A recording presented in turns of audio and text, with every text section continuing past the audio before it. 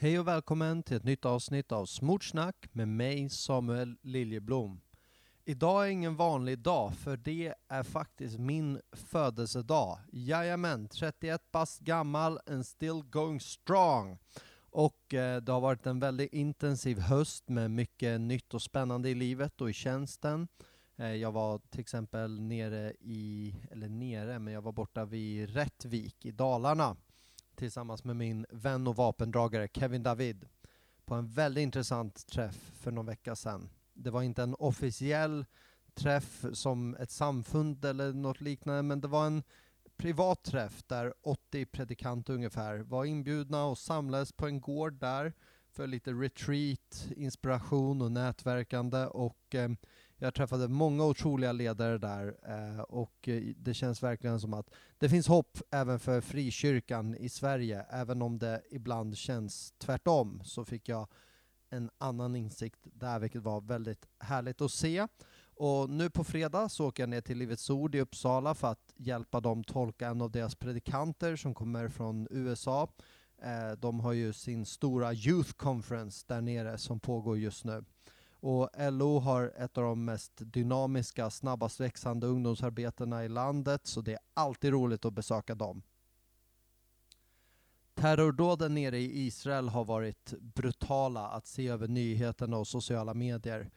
Det som sen har följt på det har varit otroligt ögonöppnande. Hur utbredd antisemitismen är i Sverige och i Europa, och den är så öppen för alla att se.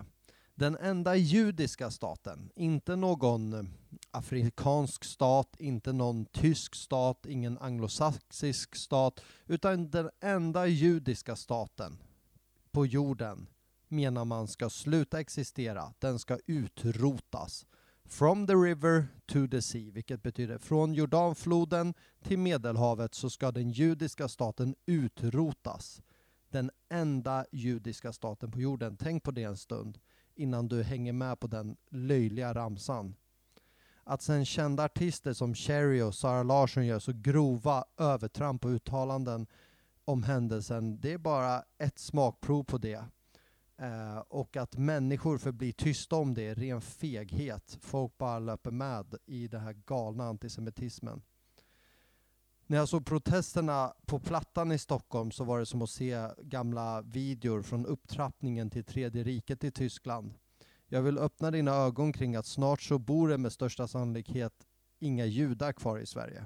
Majoriteten av dem kommer flytta härifrån. Och det är en skam för oss. De känner sig inte trygga längre i det här landet. Jag var nyligen nere i Israel i maj, och därav så tror jag att det här ännu mer påtagligt prickade mig vad som hade skett. Det andra ansvarsfulla nu är att IDF går in och slår ut Hamas. Efter det kan Gaza välja ett nytt ledarskap som inte består av en terrorsekt. Det bästa hade varit under till exempel egyptisk kontroll och övervakning, tills att man har försäkrat sig om att allt fungerar som det ska. Då kommer civilbefolkningen kunna leva tryggt och säkert där, precis som man gör som civilbefolkning i andra kringliggande länder. Är det så att du är intresserad av Israel-frågan, så är det ett perfekt tillfälle den 11 till 12 november. För då har vi bjudit in Göran Duveskog, som är väldigt kunnig i frågorna, att komma till först Sion i Björke som ligger strax utanför Gävle, och sen att komma hit till Korskyrkan Gävle den 12 och predika och undervisa om ämnet Israel. Om du vill stötta podden så gör det på Swish nummer 900-7378, bankgiro 900-7378 med märkning Heaven 53. Och det är ju så att nu i november reser jag ju även ut till Tanzania och Kenya. I Kenya ska jag gå på en Align-träff. Det är ett apostoliskt nätverk som finns inom Trosgnistans mission, där vi samlar människor från Sydostasien, olika delar av Afrika, från Europa och så vidare. Och det ska bli så intressant att träffa våra vänner där och nätverka med dem. Och i Tanzania så ska jag ut bland annat till Masai-folket tillsammans med en kille som heter Johannes som vill följa med ut och testa på mission. Så det ska bli väldigt spännande. Var gärna med och stötta det som jag står i där i tjänsten. Jesus i Örkelljunga var en fantastisk dokumentär att se på SVT. Oskar Tryggveson var förbi Gävle, så jag tog ett smutsnack med honom.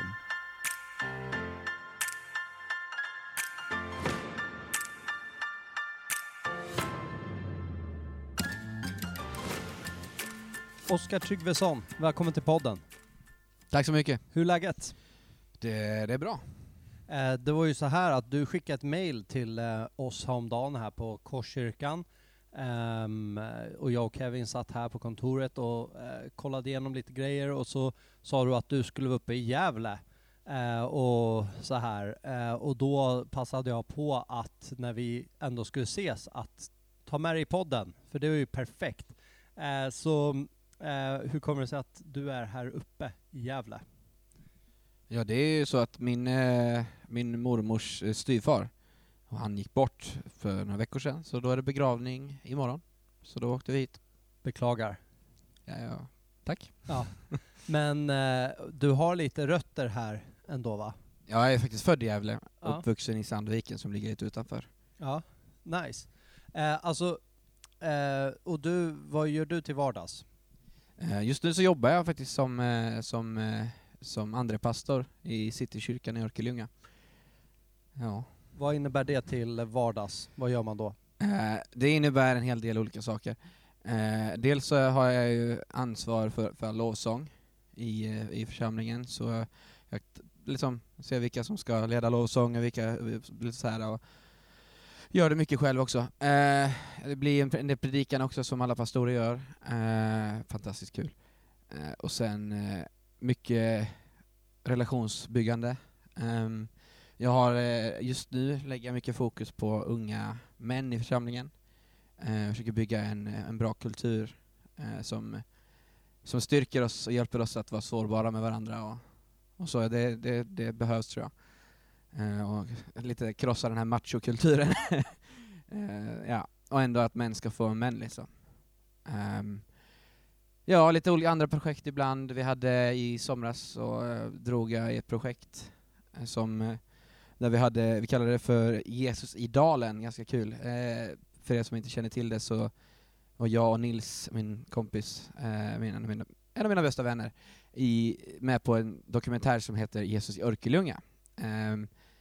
Och så då när vi gjorde ett projekt, eller en lovsångskonsert mer eller mindre med vittnesbörd med mig och Nils då, bland annat, och församlingen, så kallade det Jesus i dalen, då platsen heter Dalenscenen. Så det var kul, och det är fantastiskt, kom en hel del människor från lite överallt som blev mycket berörda av det. Härligt. Och vad gjorde ni för något på den här satsningen? Det var lovsång. Vi körde lovsång i typ 4 timmar. Med olika vittnesbörd från människor i vår församling bland annat. Ja.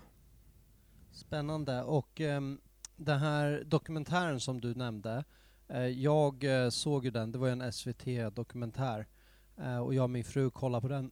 Och det var så kul att se, för kan inte du berätta lite, de följde ju er i ert liv och er tjänst, kan man ju säga, i hur ni gjorde livet nere i Örkelljunga, och åkte runt i en legendarisk Saab där. Redan där så vann du mitt förtroende att du var en Saab-ägare, för mina 2 första bilar var Saabar och jag har en förkärlek till den bilen. Så jag var så sugen på att sälja bilen och köpa en Saab igen, för att det såg så modat ut. Men kan inte du berätta lite vad mer förutom detta som ni gjorde? Ni gled ju runt där liksom. Ja, vi gled ju runt, och i Örkelljunga så har vi kanske en begränsad ungdomskultur. Det är inte liksom, det finns kanske inte som, det är en ett litet samhälle. Så det finns kanske inte liksom en massa klubbar för ungdomarna eller jättemycket fritidsgårdar och sånt där. Det finns en hel del frikyrkor faktiskt, det är fantastiskt. Men för de som kanske inte passar in, så dels så har du en epa-kultur som vi kallar det. Det är de som senare blir raggare. Innan de har bilkörkort så kör de runt i gamla ombyggda Volvos med en trekant på. Och kör alldeles för snabbt och spelar alldeles för hög musik och så, enligt alla andra. Men vi hängde med dem en hel del, det gör vi ibland fortfarande, bara ett tag sedan nu. Och men berättar om Jesus och bara bygger relation med dem. Jag tror det är väldigt viktigt att man kollar vad är det finns det för behov där du bor, och om man vill nå människorna så får man vare sig man vill eller inte vara där med dem. Det tror jag är viktigt. Hur blir responsen då när ni träffar de här människorna? Alltså de tycker ju bara det är kul att det kommer folk och är intresserade av vad de gör. För det är ju folk, de får ju för det mesta bara höra, var inte på den här parkeringen, eller så går ut folk och bara, kan ni spela så här musik, och de vill bara ha kul. De vill bara hänga. Och så får de inte stå där på de här Coop-parkeringen efter ett tag, och så då ringer de nästan polisen för dem. Och, nej, men så att det kommer vuxna människor som faktiskt är intresserade av vad de gör, det tycker de är fantastiskt. Just det, alltså jag har aldrig gjort den kopplingen att epa-killarna blir sen raggarkillarna, alltså att en del av dem blir det. Har ni i Örkelljunga det här, jag såg någon så här riktigt kult dokumentär på YouTube om, vad hette det, pilsneråk eller något sånt. Alltså typ så här en pilsnerbil, då var det typ så här att de hade byggt om en gammal Impala som körde med bakre delen av bilen i marken, i backen. Och den var så här, det skulle vara så sunkigt som bara möjligt, desto bättre var det. Där snackar vi riktigt sunkigt. Just i Örkelljunga så är det inte jättemycket sånt. Men i närheten finns det en ort som heter Hässleholm där de har en del cruising ibland, där de kör både jättesunkiga gamla amerikanare och jättefräscha gamla amerikanare och allt möjligt. Så det där är typ som en subkultur inom subkulturen. Alltså här inom raggarkulturen finns det också en så här underkultur i det, att så här, det ska inte bara vara en fin raggarbil då, utan den ska vara så lortig som möjligt typ. Ja, det är ju lite mer så de här eporna eller A-traktorerna är. Det är ju för det mesta gamla Volvo 240 eller 740. Bakhjulsdrivet ska det vara, annars är det inte kul. Och helst ska det vara gamla dieslar som svartryker liksom. Det, och så burnar de med däcken och bygga ljud och sånt. Så det ska vara typ, jag vet inte, sunkigt men ändå bekvämt. Och så kör de rundor och dricker och snusar och alltihop. Det är härligt. De är härliga. Men alltså det här är ju ändå ganska fascinerande, för när jag växte upp så fanns det inget sånt vad jag kände till i Stockholm på det sättet. Men när jag bodde i Bollnäs i några år, där fanns också en väldigt stark epa-kultur. Och men jag tycker ändå det är intressant det där. Och jag förstår ju som när jag pratar lite grann att de har ju superstora träffar ibland. Oh ja. Alltså hur många kan de vara typ? Alltså tänk i lilla Örkelljunga som har, hela kommunen har typ 10 000 invånare. Så kan det träffas på en av de här industriparkeringarna eller sånt, så kan det säkert vara uppemot, om det är en stor träff kan det säkert vara kanske, jag vet inte, 20-30 epa-bilar. Ja, det är så pass. Ja, och de flesta folk kommer från näromliggande ställen också, Markaryd och mindre samhällen runt omkring, och många av de här epa-människorna, det är ju, de är uppvuxna kanske på landet. De har en pappa som har meckat bil innan, och de meckar bil från att de är typ 12, så får de sin första epa och börjar mecka med den, och när de är 15 och sen har traktor eller har ett moppekortet så börjar de köra den. Och det är liksom, de tycker det är kul att mecka med bilar, och de tycker det är kul att fixa med ljud. Och det blir liksom det är liksom det är ett mindre ortskomplex, vet inte. Ja, men alltså, och samtidigt så många gånger, vissa av de här är ju verkligen jordens salt. Alltså de är ju så otroligt, inte i en kristen bemärkelse utan i en ren sekulär bemärkelse.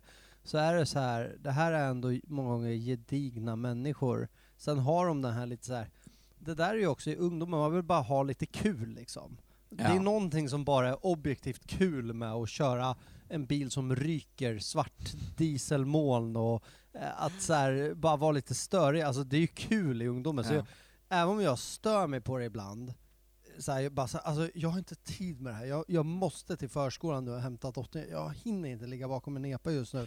Så försöker jag bara komma ihåg att så här, det här är skitkul för dem. Att det är en lång kö. Och sen också det här ironiska, typ de här lapparna som står bak på eporna.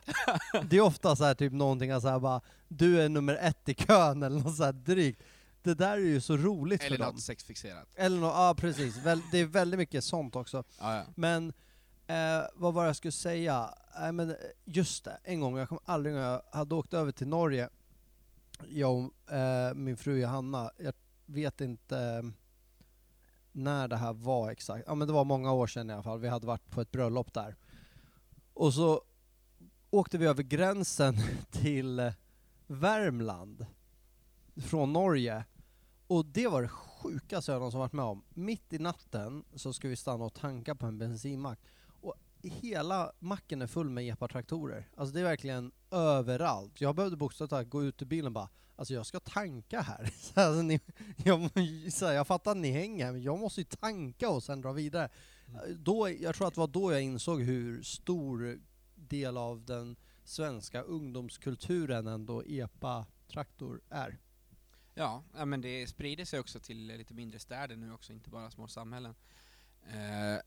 Om det finns kringliggande, eller om det finns liksom intresse, det finns ju fordonslinjer som det går ju hur bra som helst för nästan alla fordonslinjer, för folk söker sig in för de vill lära sig mecka och hålla på med bilar och sånt. Och det är gamla bilar, för de nya är tråkiga, för mycket el. Ja precis, det där, jag snackade med en kille nyligen. Jag sålde en bil och då sa han det att jag gick mecklinje, men jag tyckte det var så tråkigt. Jag ville liksom skruva på gamla bilar hellre. Så jag inser att det där är en grej. Men de här cruisingarna och sånt här, alltså är det, hur mycket människor kan komma på dem? Alltså just cruisingarna, beroende på, alltså i Hässleholm så är det ju, då är det ju inte epor, då är det ju raggarbilar. Men det kan vara... Du har lite pejl på den delen också, eller? Har du varit på en sån någon gång? Jag har varit på en cruising, men inte i Hässleholm, utan det var under en tid när jag bodde nära Lindesberg. Så då var jag där, och de har också cruisingar, men då är det lite finare av det, så att säga. Men det är absolut många bilar de kör igenom, och det är städer som har en bra tvärgata som går igenom hela staden. Då passar det bra, så kör de långsamt genom hela. Det finns cruisingar i Örkelljunga ibland också. Ja, men intressant ändå. Så ni träffar ju många av de här, och då är det så här, fast vår värld, det är liksom svart diesel och typ så här den fetaste epan. Här kommer ni att presentera ett helt främmande koncept för mig med Guds rike och Kristus och allt det här. Kan det ibland kännas så här, oj, vi lever i 2 helt olika världar, eller hur går det när man gör det? Ja, alltså för det första så jag är uppvuxen kristen, så jag levde aldrig riktigt det här ungdomslivet. Även många kristna gör det också, men jag gjorde inte det i alla fall i min familj. Och har aldrig haft intressen riktigt för att köra epor eller så. Men så för mig var det liksom att lära känna dem, absolut. Men även såklart att presentera åtminstone vem Jesus är och att de är älskade. Och förklara att det, liksom, det är något fantastiskt för dem att få veta. Men man märkte ju också att många av de här, vissa av dem, de känner men det är rätt tomt ändå att göra samma sak hela tiden. Andra människor som man ser på dokumentären känner att nej, men det är ganska gött det. Ja, och då är väl det okej, liksom. Precis. Men det var ingen som tog det dåligt, utan alla ändå någonstans liksom förstod ju våra hjärtan i det. Precis. Ja. Och du är ju musiker också. Ja. Och där har ju du också en väldigt härlig, ett väldigt härligt verktyg, att du ställde ju det där ibland och bara började så här leda en lovsång, eller du vet så här. Både jag och Nils ofta. Ja, både du och Nils. Det jag tänkte på där var att jag brukar skämta med han som är lite äldre i kyrkan här och är pastor, Göran Oskarsson, har ju varit med i podden innan. Men jag brukar skämta med honom om att de bygger inte predikanter som de en gång gjorde, för på din tid behövde man också kunna sjunga och spela. Det behöver man inte nu för tiden. Men du har ju faktiskt den old school-delen, att du är både pastor idag, men du har också med dig gitarren där liksom nära till hands. Så det är ett väldigt bra ingångssätt att spela musik och så här, och spela lovsånger. Ja, jag kan berätta en rolig grej. För 3 veckor sedan ungefär kom jag tillbaks från en missionsskola som jag var på i 7 veckor i Tyskland. Spännande. En organisation som heter Steiger. De finns inte i Sverige. Jag är faktiskt den första svensken som åker dit. Det var ändå kul. Men det som fångade mitt intresse och vad som jag var framförallt att jag upplevde starkt att Gud ville att jag skulle dit. Men också hela grejen är att de vill nå ut till, de kallar det för the global youth culture. Som kan se olika ut på olika ställen. Men det är alltså de som kanske aldrig blir presenterade för Jesus och kanske aldrig skulle få för sig att gå in i en kyrka. För att det är det enda de hör är typ när de hör på religionslektioner som de skolkar på. Så det blir liksom, det är inte mycket de hör om Jesus alls. Och att kunna nå ut med evangeliet till de här när de hänger kanske på rave, på metalkonserter eller nattklubbar eller barerna. Alltså liksom de hänger på de här ställena. Och att då kunna nå de människorna genom någonting som de flesta av de här människorna gillar ju konst eller musik eller någon form av kreativitet. Och att då använda de kreativa gåvorna för att kunna presentera Jesus. Det är deras största fokus. Men ja, då presentera Jesus är ju målet. Och om det inte skulle hjälpa med de här medlen att göra det så hade de kunnat lägga ner det också. Så det är en väldigt ödmjuk så. Men liksom, och att få lära sig det och förstå det, alltså vikten av det för att kunna nå människorna. För det är liksom att komma till dem och som aldrig hört talas om någonting och säga men omvänd dig från synden liksom, eller Jesus dog för dina synder. Och man bara kallar det mig syndare, går ifrån liksom så här. Det, utan att presentera och använda ord de förstår och som de kan relatera till.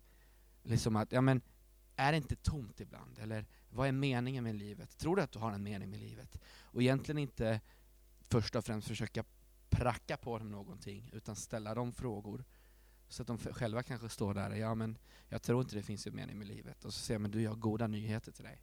Det finns en mening. Och så kan man få berätta liksom. Och det är fantastiskt. Otroligt. Vart låg den här missionsskolan någonstans i Tyskland?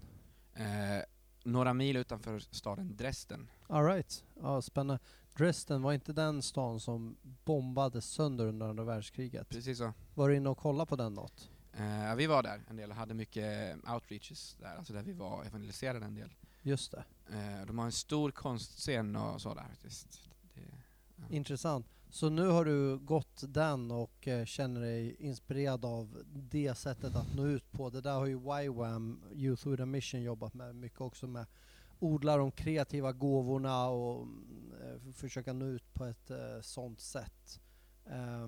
Men ni har ju, då har du ju både den kreativa delen och sen så har ni det här som du och Nils praktiserade, direkta. Att bara gå fram till människor och fråga om man får prata med dem lite och berätta lite grann. Och, ja, the old school way helt enkelt. Och det är något som många gör i kyrkan här också varje vecka. Att de går ut och pratar med människor. Och vi har ett sånt arbete här. Det är fantastiskt. Och i grund och botten är det man gör. För det är ändå det man vill göra. Målet är att börja prata med dem.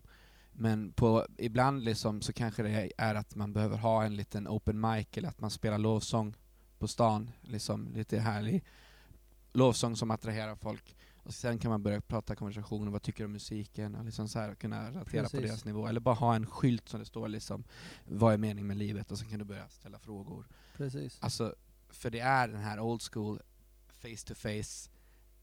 Det handlar om den, att bygga relationer. Att visa att jag bryr mig. Och målet är inte att du ska bli kristen, utan målet är att jag vill visa vem Jesus är för dig. Väldigt spännande. Hur kom det sig att den här dokumentären blev av? Hur såg den processen ut? En ganska rolig historia. Så min kusin tog studenten i Malmö. Och då skulle jag köra en kanalbåt med henne och hennes kompisar. Jag skulle köra den. Och då... Du kan sånt, eller vadå? Alltså... Nej, vem som helst kan hyra en kanalbåt och köra. Okay. Det var bara att de ville slippa fokusera på det. De ville ha någon som körde. Så det som vi gjorde var att Nils hängde med. För ja, varför inte? Det är kul. Ja, men det hänger på. Liksom så här, ja, men det är kul. Så då var det han och jag i den båten. En mikrofon och en stor högtalare. Kul! Så vi spelade massa lovsång på liksom högtalaren och rent allmänt. Och så predikade vi i kanalen när vi åkte, innan vi hämtade upp de här människorna då, i kanal och predikade Jesus och bara berättade om Jesus för folk. Bara jättehögt för alla som gick runt kanalen. Och Nils, han spelade in lite på sin telefon och sen la han upp det på sin Facebook. Och de här filmarna, 2 stycken killar som är uppvuxna i frikyrkan, sen har de valt att men jag vet inte om Jesus är för mig riktigt så här, så de blir lite så. Men de vill ur ett journalistiskt perspektiv, säger de själva, är de jätteintresserade av att se liksom hur ser frikyrkan ut och det här med andlighet och för de som kunde se folk liksom som hamnar i hänrykte med anden och sånt där eller börja gråta eller börja skratta utan så här, men de var aldrig själva med om det. Så de ville fråga folk om sånt och allting sånt. Så de ville hitta radikala unga människor för Jesus, och de såg den videon på Facebook. Och då kontaktade de Nils på en gång. Och så Nils frågade om jag ville vara med. Och sen så kom de hit, träffade oss, eller inte hit, de kom till Örkelljunga, inte Gävle. Träffade oss, pratade en del och började filma, och men det blev fantastiskt, och så blev det den dokumentären. Hur länge spelade de in ungefär? Den kan ju följa min frisyr. Ja, exakt. Så jag hade ju inget hår i början, och så hade jag halvlångt hår i slutet, så ungefär 1 år. Ja, det var så länge alltså? Nästan. Alltså det var kanske 7-8 månader. Ja. Spännande. Och vad har det kommit för reaktioner av den här dokumentären? Har era liv blivit annorlunda på något sätt? Har det fått mycket uppmärksamhet? Jag kan inte tala för Nils, men personligen så i början så tänkte jag inte så mycket på det. Jag tyckte det väl var kul att det var folk som ville att vi skulle komma till någon podcast. De ville att vi skulle prata med några ungdomar på någon konfa eller lite sådana grejer. De kontaktade oss, och mycket uppmuntran och hit och dit. Så det var ju väldigt trevligt så i början, och vi var med både på kanal 10, Vision Sverige och allt möjligt sånt. Så det var kul. Men jag tänkte inte så mycket på det i övrigt, utan varje kristen konferens man var på så kom fram någon, tack för filmen, det var fantastiskt så. Men det påverkar inte mitt liv så jättemycket. Och sen var det någon som sa nyligen, alltså Oskar, du har fantastiska gåvor. Utnyttja filmen. Utnyttja att folk vet vem du är. Till att liksom nå ut med Jesus. Inte att jag ska synas på något vis, utan att den visionen och planen Gud har för mig, varför kan jag inte utnyttja alla medel, även en film som har gjort mig känd bland i alla fall kristna. Det är nog mest kristna som har sett den, men ja, men det har ju ändå blivit några sekulära poddar och lite sånt efter det. Hur har det gått liksom? Hur har det varit? Ja, det var ju en podcast i Stockholm som jag och Nils var med på. Ja, men det var lite kul faktiskt, för att de ville mest veta, för en av dem som var där, den som hade bjudit dit oss, hon var liksom verkligen bara, men vad är det här? Det var spännande och intressant. De andra hade inte ens sett filmen, så de som intervjuade oss hade inte sett filmen ens. Så det var en jättekonstig stämning till att börja med. Och ja, Bibeln är ganska tydlig om hela hbtq-frågan rent allmänt. Och det var typ hälften av dem som håller den här podcasten är hbtq-personer. Så det blev ju intressant stämning när de tog upp den frågan. Så ni hamnade i en hbtq-debatt, men eller vad då? Eller inte? Inte debatt, de ställde frågor. Okay. Vi svarade utifrån vad Bibeln säger. De blev upprörda och sa, hur kan du stå och säga så? Kan inte du hålla det för dig själv? Och så sa jag bara, nu ställde du frågan. Och då sa han, ja just det stämmer. Ja. Så det var ju mest bara att de reagerade väldigt starkt på när vi berättade om att Bibeln talar om att hur jag vill leva mitt liv. Inte vad ni gör. Utan Bibeln talar om att om jag vill följa det Jesus har, om jag vill följa Bibeln, då ska jag följa det här. Jag tänker inte döma en människa som inte ens vill följa Jesus. Och om jag inte,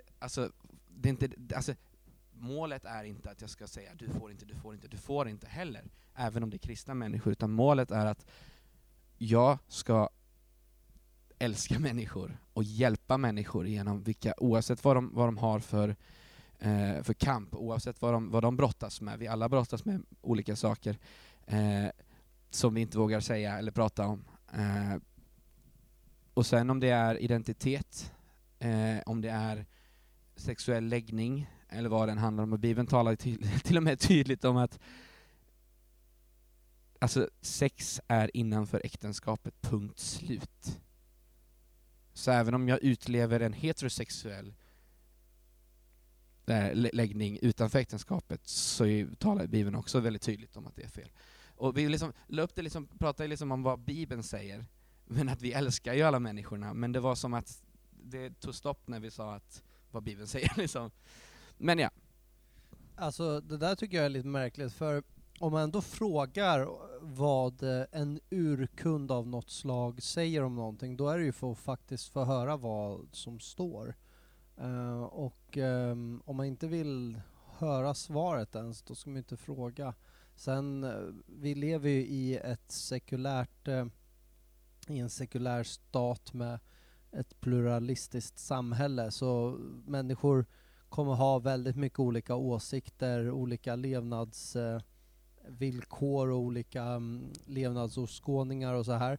Och det finns en separation mellan kyrka och stat redan. Så vad kyrkan tycker och tänker kommer inte påverka människor som kommer från den communityn i deras vardagsliv. Utan det här har att göra med när man frågar hur kyrkan ställer sig eller vad Bibeln säger. För de två är ju inte alltid överensstämmande. Men där tycker jag att man borde ändå som sekulär människa vara lite mer öppen för att nu frågade jag faktiskt, så som du sa där, att och då får jag också lyssna på det svaret.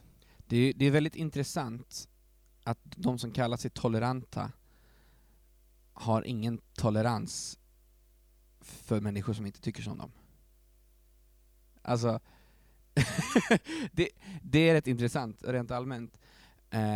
Och det var någon som uttryckte som att kristendom egentligen, om man talar om kristendom, vad Bibeln talar om vad kristendom är, så är det både den mest inkluderande och den mest exkluderande religionen som finns. För den säger att alla är välkommen till Jesus.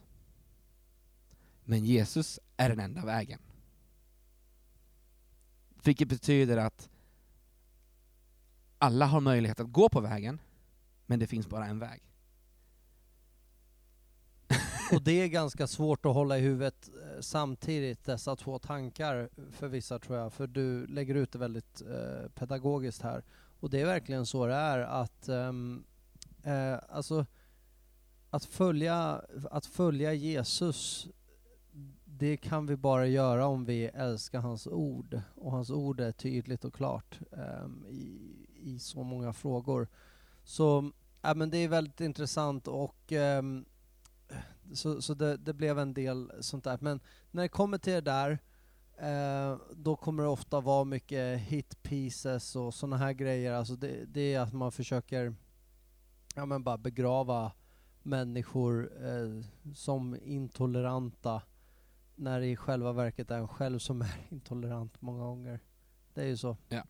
Men jag är faktiskt ändå rätt tacksam för det, hela den där grejen. För att, för podden.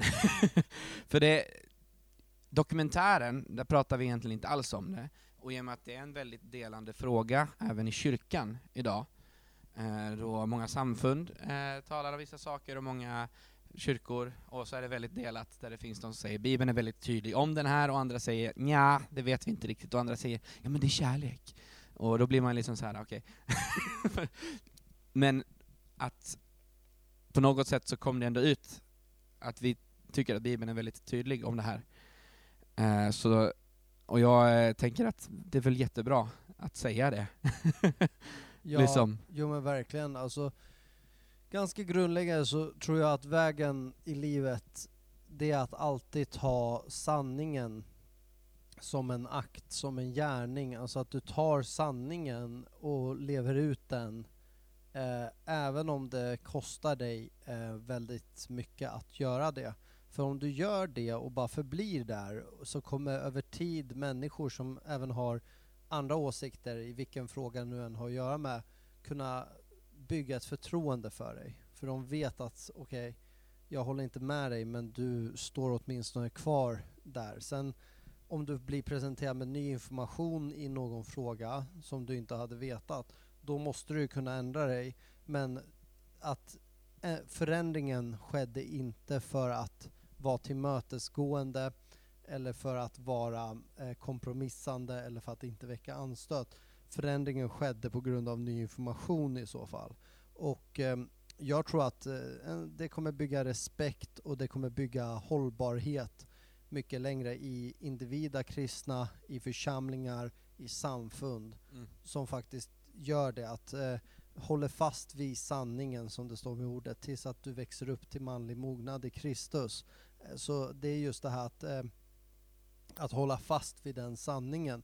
Det står ju i ordet att församlingen är sanningens pelare och grundval. Och jag tänkte på det, för jag kom ju just hem från Grekland och där åkte vi ju runt i Filippi och alla möjliga bibliska platser.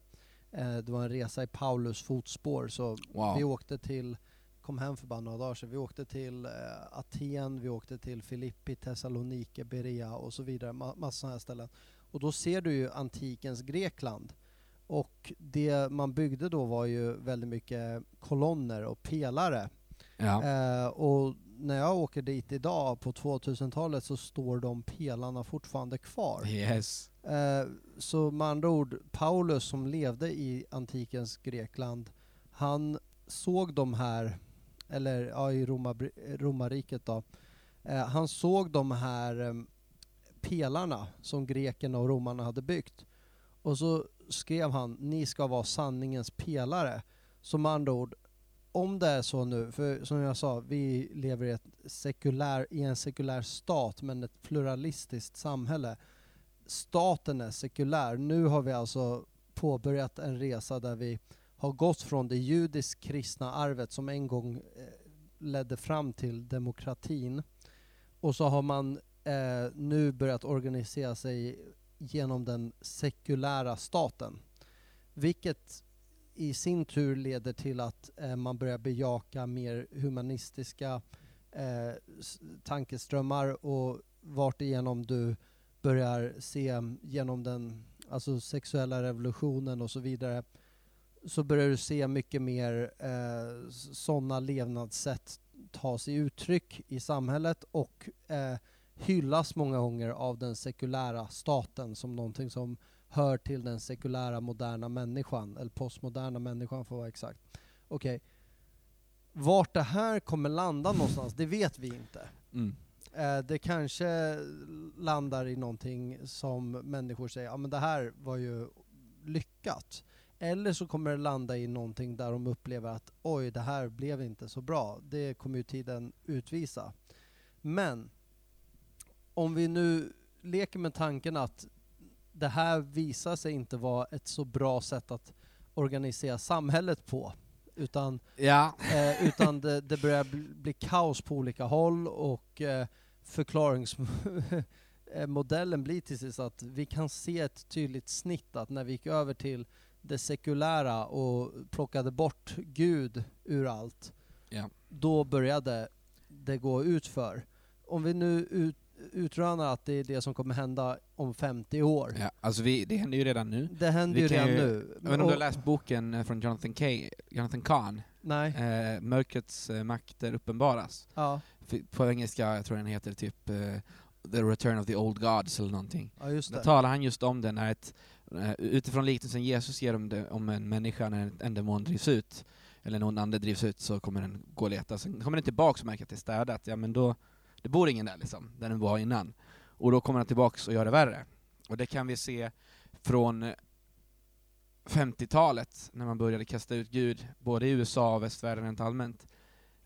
Steg för steg så har det börjat komma, så började demoniska andemakter ta över landet totalt, och först hos dess unga där vi kunde se den sexuella revolutionen, och sen kom ju Jesus-revolutionen som en motgud. Gud kommer aldrig ge upp, så är det ju.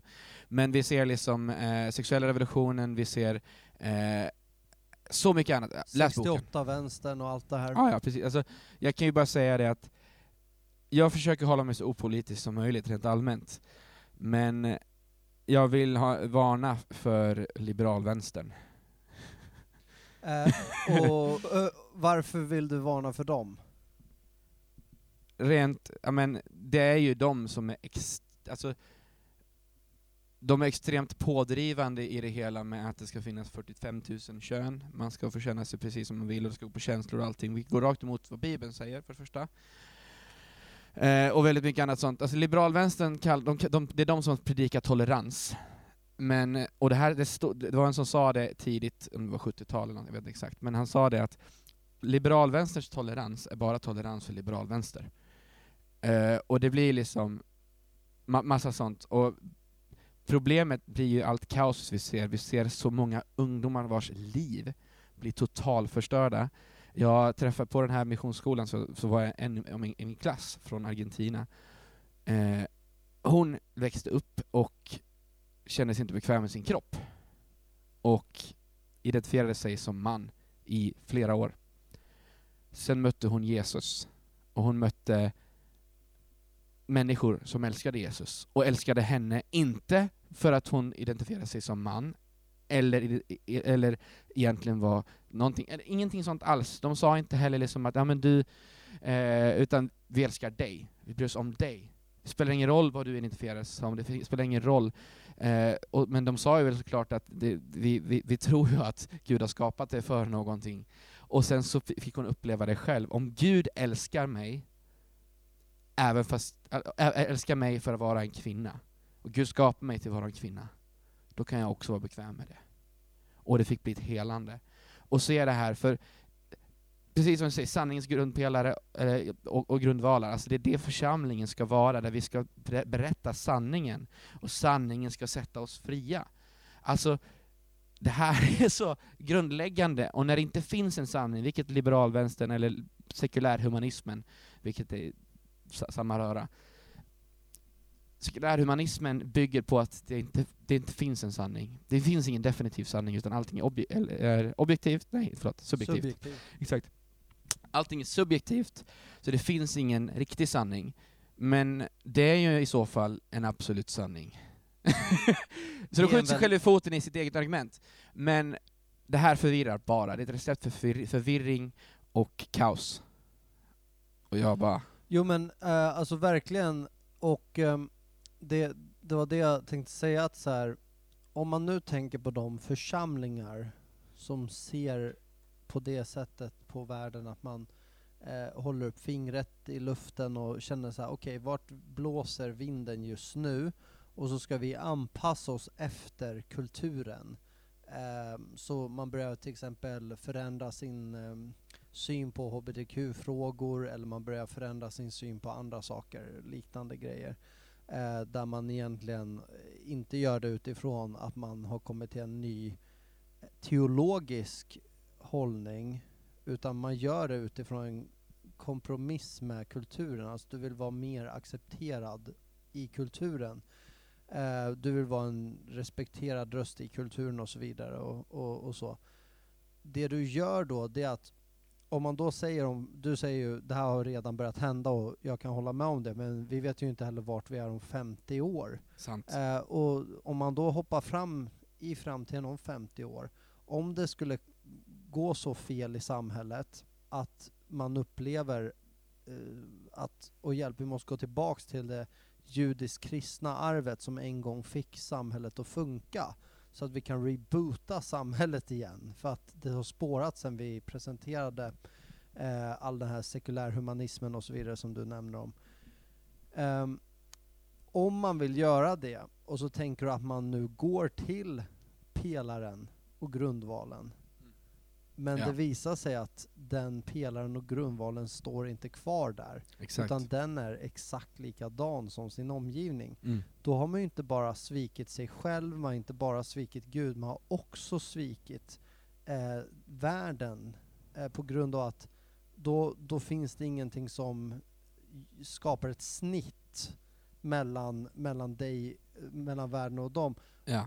Men det är min tanke, och det är därför jag alltid talar om det, att kyrkan ska vara kyrkan. Alltså kyrkan måste få den toleransen att vara just det här saltet i förruttnelsen. Och det är där Jesus säger det, att om ni då har förlorat er sälta, vad kommer ni då duga till? Ingenting. Men jag tror att de församlingar som håller fast vid det här kommer vara riktiga sådana här ljustorn inom närmsta 50 åren, för att de har åtminstone människor i världen kommer kolla på dem och säga så här: okej, jag tycker inte om allt det här, men ni har ju åtminstone moral kvar, och ni är ju åtminstone en moralisk kompass som vi kan gå och orientera oss ut efter. Så det där med att vara en pelare och vara grundval, det är ju någon som säger det, att det här är en pelare, och en pelare flyttar man inte på. Alltså du kan inte bara hålla på och flytta runt en pelare. När den väl står där och bär, så bär den. Men ibland så behandlas församlingen som att du kan flytta runt den hur mycket som helst. Men jag håller med om att det redan har börjat spåra ur på många plan. Men jag tror att det här bara är början på vad vi kommer se inom närmsta 50 åren. Ja. Alltså, rent allmänt, alltså, nu går jag från vad Bibeln säger och går mot tankar och spekulationer. Så man behöver absolut inte så här, det är ingen fakta, utan det här är liksom min tanke om jag ser vilket håll jag upplever att världen och kyrkoförsamlingar i Sverige är på väg. Så ser jag inte att alltså samfund, som det heter samfund för det första, så det låter som att det ska vara något som starkt. De skakar sönder, de förflyttar sig, ändrar åsikter. Och det skapar kaos. Så jag tror inte att samfund är vägen att gå för församlingar. Så jag tror på en lokal församling som är en lokal församling. Och sen kan man absolut, jag tror det är gott att ha kontakter och vänskaper och samarbeten med andra församlingar. Men i ett samfund, det kommer inte fungera. Ett samfund som jag är lite intresserad av att kolla upp, för jag har också bjudit in en som är väldigt involverad i det samfundet. Det är trosrörelsen i Sverige. Och det har att göra med att är det Livets Ord och... Ja, men precis. Alltså det är ju Livets Ord är en av församlingarna där. Jag har inte haft superkoll på dem innan, men alltså Livets Ord det är inte deras egna samfund som många tror, utan tydligen så är det mer, och vilket jag också har märkt, för jag var inbjuden, jag åkte ner och var med på en sån träff. Och det jag märkte var att så här, det är väldigt mycket, det är en bredd av olika församlingar som är med i det här samfundet. Och de verkar ha de har vågat ta kampen ändå och ta strid i vissa frågor. Så jag har bjudit in till podden och ska snacka lite med dem och sådär. Och det ska bli väldigt intressant, för det där är ändå ett samfund som är så här, de gör inte för mycket, men de vet sin kärnuppgift och de verkar faktiskt hålla sig till den. Men i övrigt så känner jag liksom med hela samfunds-Sverige, jag tror att på många sätt är en utdaterad modell, och sen så kommer alltid människor behöva en viss organisation för att kunna stärka sig. Men frågan är vart det är på väg. Alltså, om man kollar på de församlingar som växer idag, då är det väldigt mycket också de här nya invandrarkyrkorna och sånt här som går väldigt hemförsamlingar. bra. Hemförsamlingar. Sådana här saker. Det är annorlunda än vad det en gång var. Men om man då kollar också vad de första kristna som talar om det, de samlades först och lyssnade på undervisning. Och sen samlades de i hemmen och fortsatte umgås. Och så det är ju en väldigt biblisk princip, det här med att ha hemgrupperna, eller att församlingen bygger på hemgrupperna. Det ska vara styrkan bakom det. Och sen är det också en jätteviktig del, är ju såklart också undervisningen i det hela. Men hur det är ju, för en församling ska vara, om det ska vara att vi ska vara syskon, om det ska vara en familj, då behöver vi också regelbundet umgås. Och Bibeln talar också om det, överge inte era sammankomster. Precis, som en del av er har för vana att göra. Alltså, det är en så viktig del av det hela. Och jag tror att någonting jag har börjat upptäcka är också de här generationsfrågorna. Som är absolut, det finns olika generationer och liknande så här. Och som jag upplever i alla fall, jag är 27 år gammal. Och min ålder, och typ 10-15 år upp, det är de vi kallar för millennials. Extremt svår grupp människor att ha att göra med. De ska alltid ifrågasätta allting. Och de ska alltid själva vara med och bestämma allting. Så man kan inte ta beslut utan att de antingen trotsar det. Eller, alltså det är jättesvårt rent allmänt. Nu generaliserar jag, det ska man inte göra. Men det är alltså generations... Jo, men jag tycker ändå att man kan, alltså du måste generalisera. Sen finns alltid undantag som bekräftar regeln. Men absolut, alltså det finns ju de som jobbade i Sovjetunionen. Ja. Som brukade skämta om det, att det är så enkelt att jobba med sovjeterna, för då, säger man något så lyder de order. De har liksom vant sig vid det. Medan dagens människa som blir frälst är otroligt präglad av ett ifrågasättande av exakt allting. Men den nya generationen unga människor, de som är yngre än mig, alltså från 25 och neråt. Vad kallas de? Generation Z. Gen Z, just det.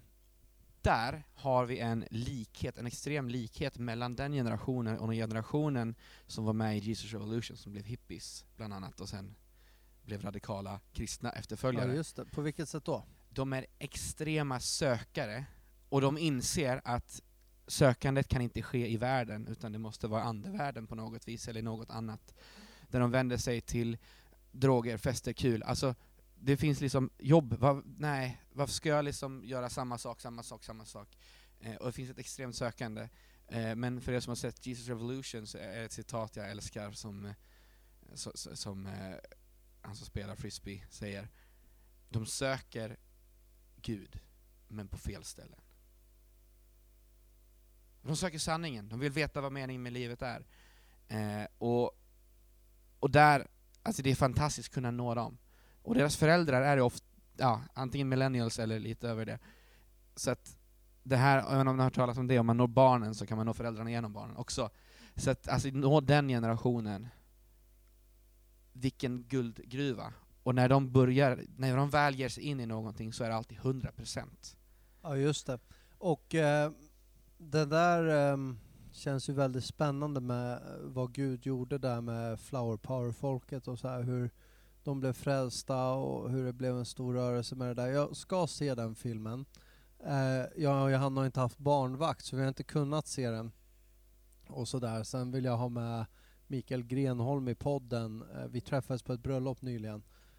Och så där. Och jag snackade med honom om att vara med. Och han förstår det, som hade en del i att få in filmen på biografer bland annat tillsammans med många andra. Men han är ju ganska intressant, för Mikael lever ju lite av det här livet ändå som Jesus Revolution-folket levde. Alltså de har ju väldigt Jesus-folket kallas de på svenska. Ja, men exakt. Jesus-folket levde. Det är ju det här något bohemiska, kollektiva, lite enkla. Det är vapenvägran. Det är många sådana här tankar som ändå lever kvar. Jag tycker det är ganska kul ändå att, alltså när jag såg er dokumentär för Bring It Full Circle så påmindes jag väldigt mycket om en tid när jag bodde i Bollnäs. Och jag har väldigt annorlunda åsikter skulle jag säga än vad jag hade på den tiden idag. Jag förändras i många saker. Det gör man ju under, det är ju det 20-årsåldern är till för, att figure out vissa saker. Sen resten av livet också såklart. Men då är det verkligen att du måste ändå verkligen pröva massa saker. Alltså jag såg annorlunda på saker då än vad jag så idag. Och jag ser massor med saker som jag tänker på ibland. Bara hjälp, hur kan jag tänka så där? Och idag så tänker jag totalt annorlunda. Men moden som var i den kulturen vi hade ett tag där, den hade massa fel och brister också. Men den påminner väldigt mycket om samma, alltså det fanns överbryggande till den kulturen som Mikael Grenholm och de här lever. Jag hängde mycket på den tiden med en vän till mig som heter David Larsson. Och han och många andra där, Daniel Hörnberg och många andra de liksom skapade något typ av underbar upplevelse av livet med Jesus och med varandra. Alltså om någon fick en lägenhet på den tiden, till exempel David hade en lägenhet, då var det alltid folk där. Alltså det var alltid människor där. Underbart. Du vet, det var verkligen på den tiden också så här, jag hade flyttat upp dit och jag och han, vi skapade något som heter så här agape-måltider där vi bara bjöd in människor. Regeln var att du fick inte vara troende. Det var liksom det där är bra. Ja, alltså det så här, där är bra. Det var tvärtom så här. Det var inte så här kom om du är troende. Det var så här, du får inte vara troende typ så här. Så om du inte tog med en vän eller så här, då fick du komma. Men och du vet, vi var med om sådana otroliga möten på grund av det. En gång så satt vi i hans lägenhet. Och han var så här rastakille på den tiden och du vet så här skön dude. Och vi satt på hans balkong och så såg vi några etiopier eller eritreaner som gick någonstans. Vi springer ut och hälsar på dem så här. Så vi bara kutade iväg efter dem, men de så här gick vidare. Och så kommer vi fram till en källarlokal. Och i den här källarlokalen så visar det sig att det är värsta så här studentfesten eller något sånt. Eller typ, du vet, någonting sånt.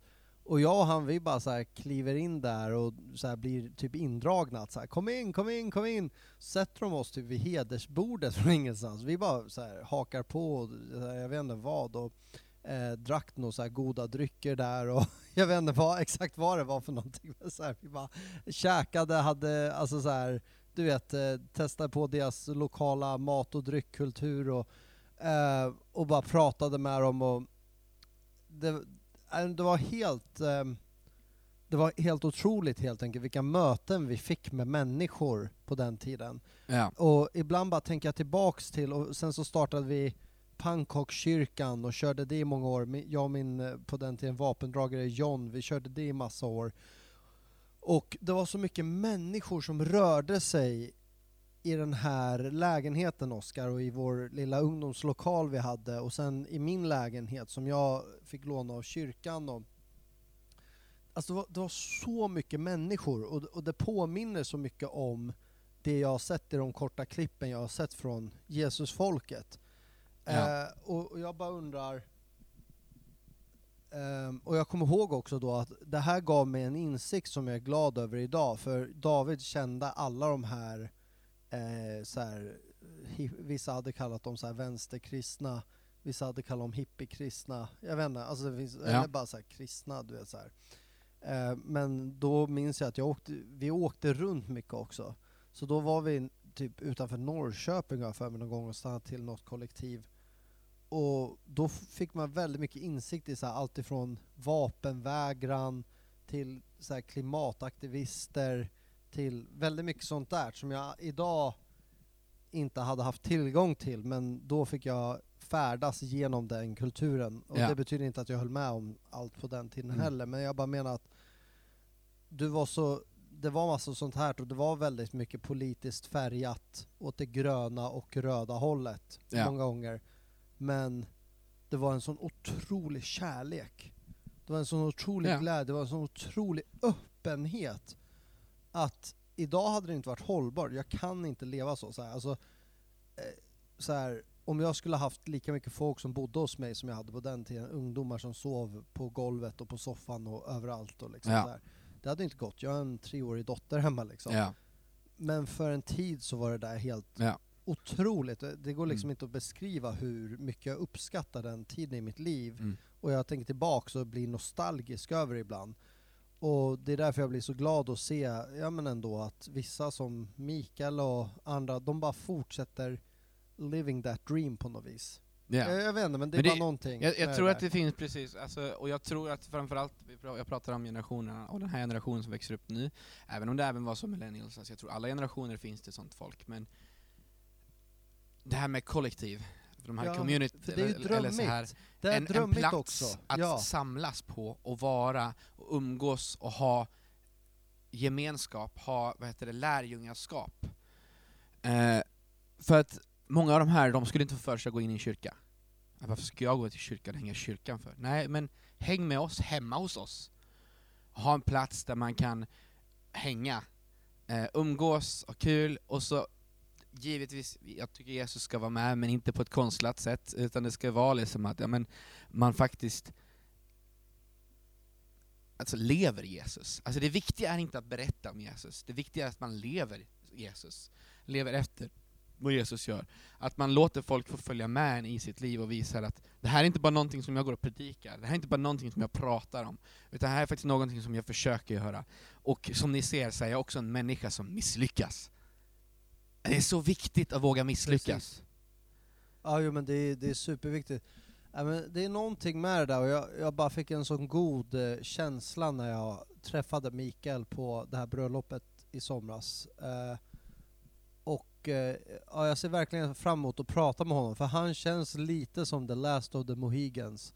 Alltså han lever fortfarande den där, du vet, typ David idag, min gamla vän, han lever inte alls det där livet längre. Han har pluggat till präst och du vet så här, klippt rastan och ja, men så här, gift idag och så här, lever ett jättefint liv, men han lever inte det där livet, och ingen av oss som var med där lever det livet. Men det ska bli så kul att träffa Mikael, för när jag träffar honom, han är ju kyrkohistoriker, docent vid Lund har jag för mig, eller pluggar för att bli det i alla fall. Och undervisa ALT, but still doing the thing. Fattar du vad jag menar? Alltså han gör fortfarande det där.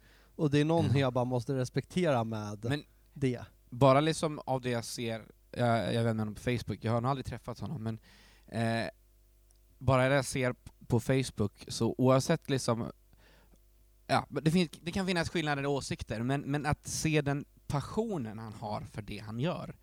För man kan läsa det i hans texter, han skriver inte de här grejerna bara för att skriva, utan han skriver för att det här är vad han älskar att göra, och allting och hit och dit. Man märker en genuinitet i det, och det älskar jag. Jag skulle älska att träffa dem någon gång, så han kanske lyssnar på den här podden, det vet man aldrig. Ja, men det hoppas jag. Men verkligen, och han, och som sagt, det här med Jesus Revolution, undrar om det, alltså den filmen har ju verkligen slått i Sverige. Det är ju många som har sett den. Ja. Det finns ju en väldig längtan efter det här genuina, den här sanna gemenskapen. Jag bara kommer ihåg, så otroligt, alltså musiken, människorna, känslan, konsten, det kreativa som kom ut av det där. Och det är ju det ska vara liksom, för när jag pratar om den här missionsgrejen, det handlar egentligen inte om korta events, utan det handlar om att ha en närvaro i en stad eller en plats, ett samhälle, där det är det här, som genomsyrar det här, så att de märker att de har de här roliga grejerna ibland när de når ut till människor, men även så här varje vecka så kan vi komma dit och bara hänga med dem, spela musik, eller vi kan måla, eller vi kan dansa, eller alltså whatever. Det ska finnas liksom en plats att umgås, spela spel, och jag tror att det är väldigt viktigt för ett samhälle. Och hur jag håller på faktiskt, i det jag pratade om med dig innan, om att jag fokuserar, kanske jag sa det i podden också, fokuserar på unga män i församlingen just nu. Men så är det mest för att just där tror jag att det kan börja. Men jag vill givetvis ha med tjejerna också på det hela, och ha en gemenskap i det hela. Där vi kan skapa en kultur som är inkluderande, men alltså så här, den ska vara inkluderande, för där är inte poängen att du måste vara kristen innan du kommer hit. Eller du måste vara så här, nej, helst ska du inte vara kristen när du kommer hit, utan helst så ska du bara vilja hänga med oss och vilja göra något, för vi vill lära känna dig, vi vill lära känna vem du är. Och sen är jag övertygad om att folk kommer att förstå att vad är det ni har? Ni är alltid så positiva till mig, ni tycker alltid om mig, fastän jag inte tycker som er, fastän jag inte är så här. Och det är det jag vill bygga, den kulturen där folk blir chockade och ser att varför älskar de mig så mycket? Varför älskar de varandra så mycket? Fast de inte håller med varandra, de kan bråka ibland, men varför? Alltså, förstår du, hela den grejen där man släpper varandra nära varandra, kan såra varandra, men vet att det finns en kärlek bakom det hela. Den kulturen tror jag Gud vill bygga. Och jag vill hjälpa till med det. Ja, det är ju helt fantastiskt om ni kan få till det. Och som sagt, jag saknar jättemycket den tiden ibland när jag tänker tillbaks på den. För det var verkligen någonting som påminner om det lilla jag har sett från den där filmen. Men spännande med män där. Jag tror att det är viktigt att vi satsar på männen också i kyrkorna. Vi ska ha mansdag här om några veckor med Mikael Lahtinen och Kevin som är föreståndare i kyrkan, och jag tror att det är jättebra att vi satsar på männen också. Yeah. Men Örkelljunga då, jag har varit där. Jag tror att min första kallelse, alltså att komma och bara predika i en kyrka, var i Örkelljunga. Vet du vilken kyrka det var? Heter den också Korskyrkan? Finns Ja, det i Örkelljunga? Det är Korskyrkan. Ja. Jag vet ju inte hur länge sedan du var där. Typ 10 år sedan. Alltså. 10 år sedan. Ja men absolut, vår kyrka är jättenära dem. Kristina, ja jag vet om det, absolut. Ja, jag tror det var hon som kallade mig, jag kommer inte ihåg hur det gick till. Ungdomspastor va? Ja, och så var det en kille som Edward hette han, från Filippinerna. Ja, jag vet om det. Vet du vem det är? Ja, eller Roskilde eller någonting sådär. Ja, något sånt. För det var när jag bodde i Stockholm och hjälpte till i Citykyrkan en hel del i Stockholm. Piano keyboard. Ja, precis, det var han. Och då hade han hört mig tala där vid något tillfälle. För det här var, jag firar ju 10 år i tjänst nu. Jag är ju 30 år gammal, jag fyller 31 nu i november. Jag har ju varit i tjänst i 10 år nu. Så jag började young liksom. Och då åkte han hem dit, för han bodde väl där tror jag, men han hade väl bara varit i Stockholm och sett mig där vid något tillfälle, hört mig tala, och då bjöd de mig att komma och tala på någon så här ungdomsevent de hade över den helgen i kyrkan där. Så det minns jag mycket väl. På den tiden så att jag läste Frank Mangs självbiografi, minns jag, på tåget ner där till Örkelljunga. Ja. Hur var det för dig att växa upp? Hur kom det sig? Man hör ju när du talar här att din livspassion är ju att presentera Jesus för människor. Hur kom det sig att du kom till att själv börja tro på Jesus och bli troende? Och, kan inte du ta med oss på resan lite kort, hur det gick till liksom, från din uppväxt till frälsningen och sen så här? Först vill jag uppmuntra dig att se filmen när jag berättar om det. Alla som lyssnar, men jag kan absolut berätta ändå. Ja, absolut. Den heter ju alltså Jesus i Örkelljunga. Jesus i Örkelljunga, och finns på SVT Play. Ja, det gör den. I några år till. Eller något år till. Eller superbra, passa på. Ja, fantastisk film. Nej men, ja, som jag sa, jag föddes på Gävle BB. Bodde i Sandviken tills jag var 7. Sen flyttade mina föräldrar, och det är lite svårt som 7-åring att säga att nej, jag vill inte följa med er. Eller kanske jag sa, jag vet inte. Vi flyttade till Örkelljunga. Och uppvuxen, alltså kristen då. Vi var med i mormor och morfars församling. Där är jag fortfarande med när jag är pastor där. Eller en av pastorerna. Och där växte jag upp, och det var väl inget konstigt. Jag har alltså övertygad om Jesus, alltid varit en extremt extrovert människa. Så jag har alltid varit liksom, så. Men ja, så i kyrkan, så i församlingen, så har allting gått bra egentligen. Sen skolan var svår, det var jobbigt när man är extremt utåtriktad, och innan man får riktig impulskontroll så är det, blir man kallad allt ett och annat. Och det var innan man sa ADHD så sa man DAMP, och jag har ingen diagnos för övrigt, men de tyckte jag agerade så. Man blev kallad dampbarn. Ja, det blev jag kallad hela min barndom. Det är intressant. Mest för att jag fick utbrott på människor när de kallade mig det. Och tycker, whatever. Så i alla fall, det var inte jättelätt. Det var även folk som mobbade mig eller hit och dit. Men kyrkan var det bra. Skolan var det svårt. Och jag ville ju vara cool, jag ville passa in, jag ville ju allt det här. Men jag gjorde absolut inte det, och jag var absolut inte cool. Men det gjorde jag också så att jag passade inte in bland de sportiga, jag passade inte in i någon. För jag var en nörd och jag ville vara cool. Jättekonstigt. På vilket sätt var du, som du själv beskriver, en nörd? Alltså... Det bra sättet skulle jag säga. Så att, eller bra sättet. Det finns ju inga, men det sättet där man älskar typ fantasy, älskar datorspel och rollspel, typ D&D och Magic the Gathering. Dungeons and Dragons, eller vad heter det? Precis. D&D. Ja, D&D, det är förkortning. Okay, ja, precis.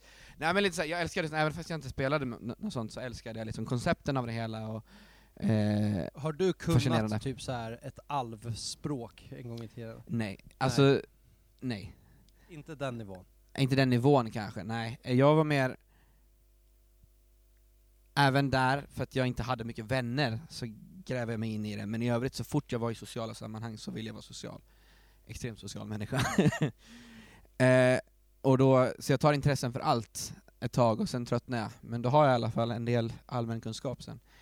Nej, men i alla fall nörd och ville ändå vara cool och passa in. Så jag började liksom tjuvröka och sånt när man var typ 11-12. Okej, nu ska jag inte dra den långa varianten. Jo, men kör. Alltså bara kör. jag kan prata i timmar. Nej, men i alla fall tjuvröka och sånt av olika anledningar. Och kände väl att det var jobbigt att liksom det, och tänkte men jag får inte röka med mina föräldrar, och lyder inte med mina föräldrar, då är ingen bra kristen. Alltså så här, kampen som tonåring. Precis, the teenage years. Exakt. Så, och då vill man inte heller erkänna att man gör det, skulle man vara cool. Ja, i alla fall. Det var tufft, så är det nog för de flesta tonåringar att det är tufft, så det är väl inget konstigt med det. Gymnasiet gick bättre. Hade ett gäng att hänga med på gymnasiet och hade andra vänner som jag gameade med. Vad gick du för linje? Teknik. Jag hade extremt lätt för skolan, så att utan att behöva plugga så tog jag mig igenom hela grundskolan och gymnasiet. Sen ville jag inte fortsätta plugga för jag var skoltrött. Skolkade för övrigt extremt mycket i gymnasiet. Men du bara cruisade igenom ändå? Ja. Men precis, sen gick jag bibelskola efter gymnasiet. För jag tänkte, nu vill jag verkligen det här med Gud. För jag har typ lagt det lite på is, liksom så här, även om jag kunde vara delaktig i lovsången och lite sånt här. Och hade ett intresse för musik och sånt. Men jag vill gå bibelskola för att kunna lägga fokus på Gud. Vart gick du? Götabro. Ja. Min brorsa hade precis gått där och jag bara, men det känns bra. Det kan jag komma iväg en bit, inte bo hos mina föräldrar, ha ett umgänge med fler kristna. Och tänkte att jag skulle liksom... För något sätt så var det också så att jag liksom hade ett mindset att jag måste göra kristna saker för att jag är kristen. Och att det handlar om, annars så förtjänar jag inte att vara kristen och folk kommer genomskåda mig hit och dit. För jag tror någonstans så de flesta av oss som vi är ärliga kan ibland känna oss som dåliga människor. Och att vara kristen handlar inte om att automatiskt vara en perfekt människa, utan det handlar om att se sina brister och förstå att Gud älskar en ändå och kunna arbeta utifrån det. Och såklart arbeta på bristerna med Gud. Det är inte mer att vi ska ta bort dem och sen komma till Gud. Men jag tänkte att jag inte riktigt förtjänade Gud, även fast det inte alls var det som predikas till mig, utan det här var bara någonting jag började tro på.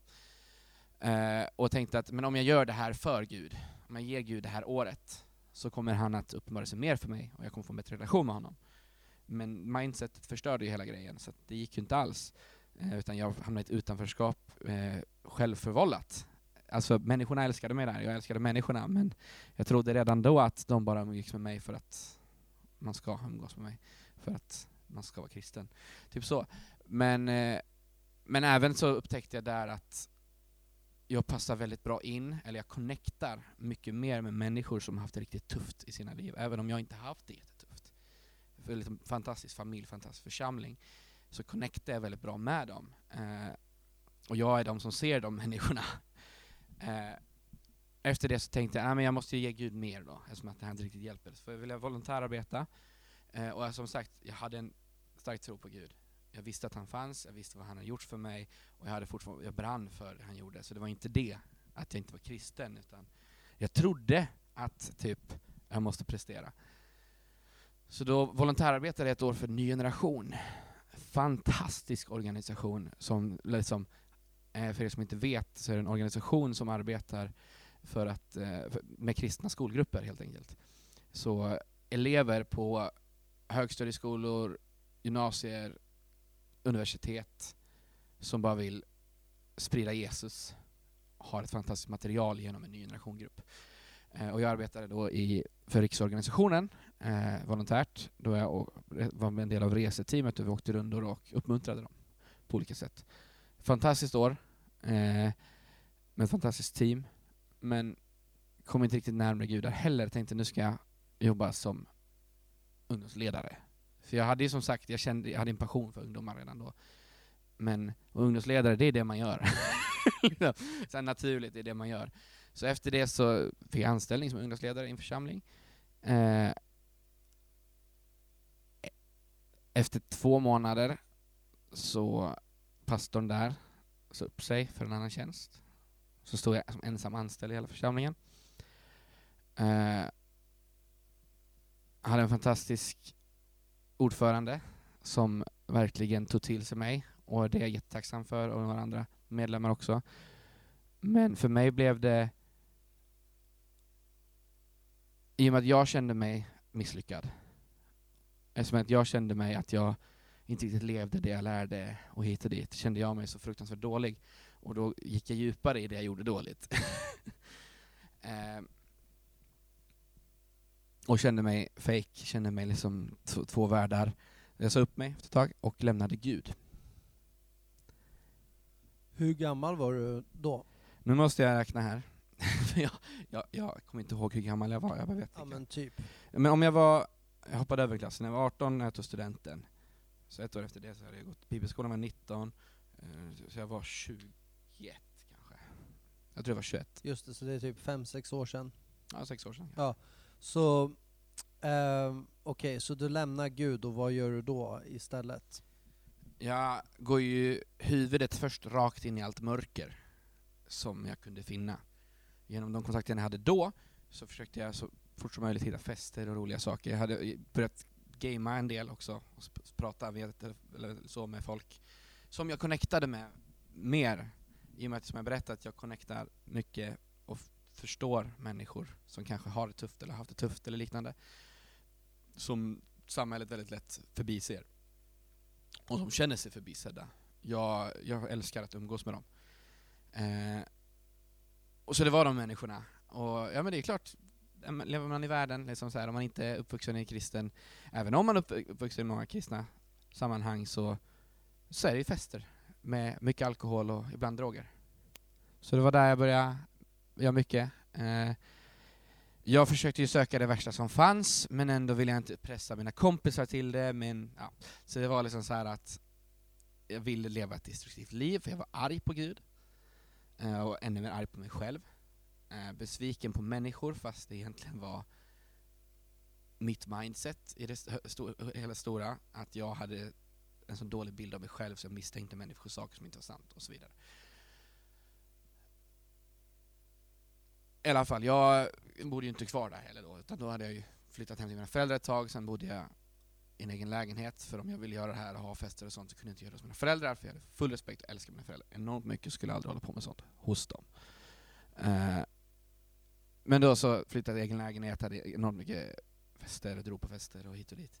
Levde ett liv helt enkelt där jag försökte vara så destruktiv som möjligt. Så du gjorde hela festscenen och stökade runt rejält där ett tag?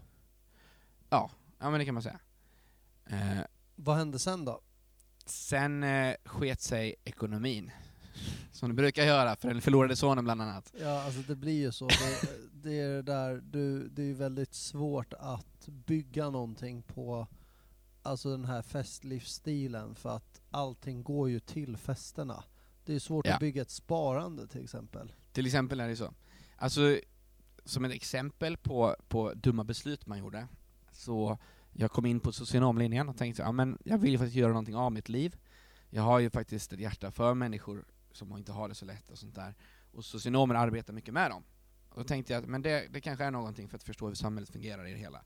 Och hjälpa samhällsproblem, för det är det de arbetar med. Jag tror jag gick på 2 lektioner. Med fullt bidrag och fullt lån. Hjälp. Så du bara blåste alltid in i det här? Under en termin. Hjälp. Nej, det går inte att göra mer än så. För att om man inte godkänt så kommer de ju fråga. Just det, då blir de med CSN. Men en hel termin så var det bara festande med studenterna. Hjälp, vad köttigt alltså.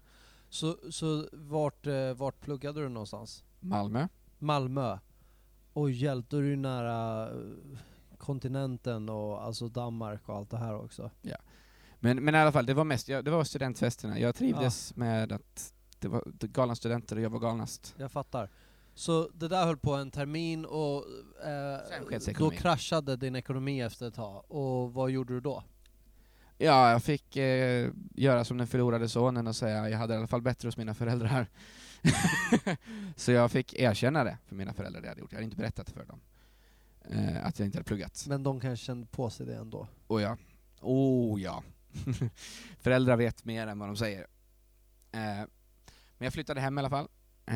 Och istället för att ha en skuld till, alltså en enorm skuld till, eller en enorm, istället för att hamna hos kronofogden, vilket hade varit alternativet annars, för jag hade ingen jobb, ingenting och hade skulder, så valde de att, och jag är jättetacksam för det idag, betala mina skulder och så var jag skyldig dem istället. För de ville ju ändå att jag skulle betala det. Alltså jättesnälla föräldrar, och de märkte väl också att du hade ändrat riktning i livet nu och att du menade allvar. Det vet jag inte om jag gjorde. Jag var fortfarande inställd på att göra samma dumma grejer. Jag bara förstod att jag inte kunde bo själv. Där och då som jag tänkte. Så sen var det, i och med att i det här så kände jag mig enormt ensam. Då jag hade en tro på Gud. Förnekade den tron.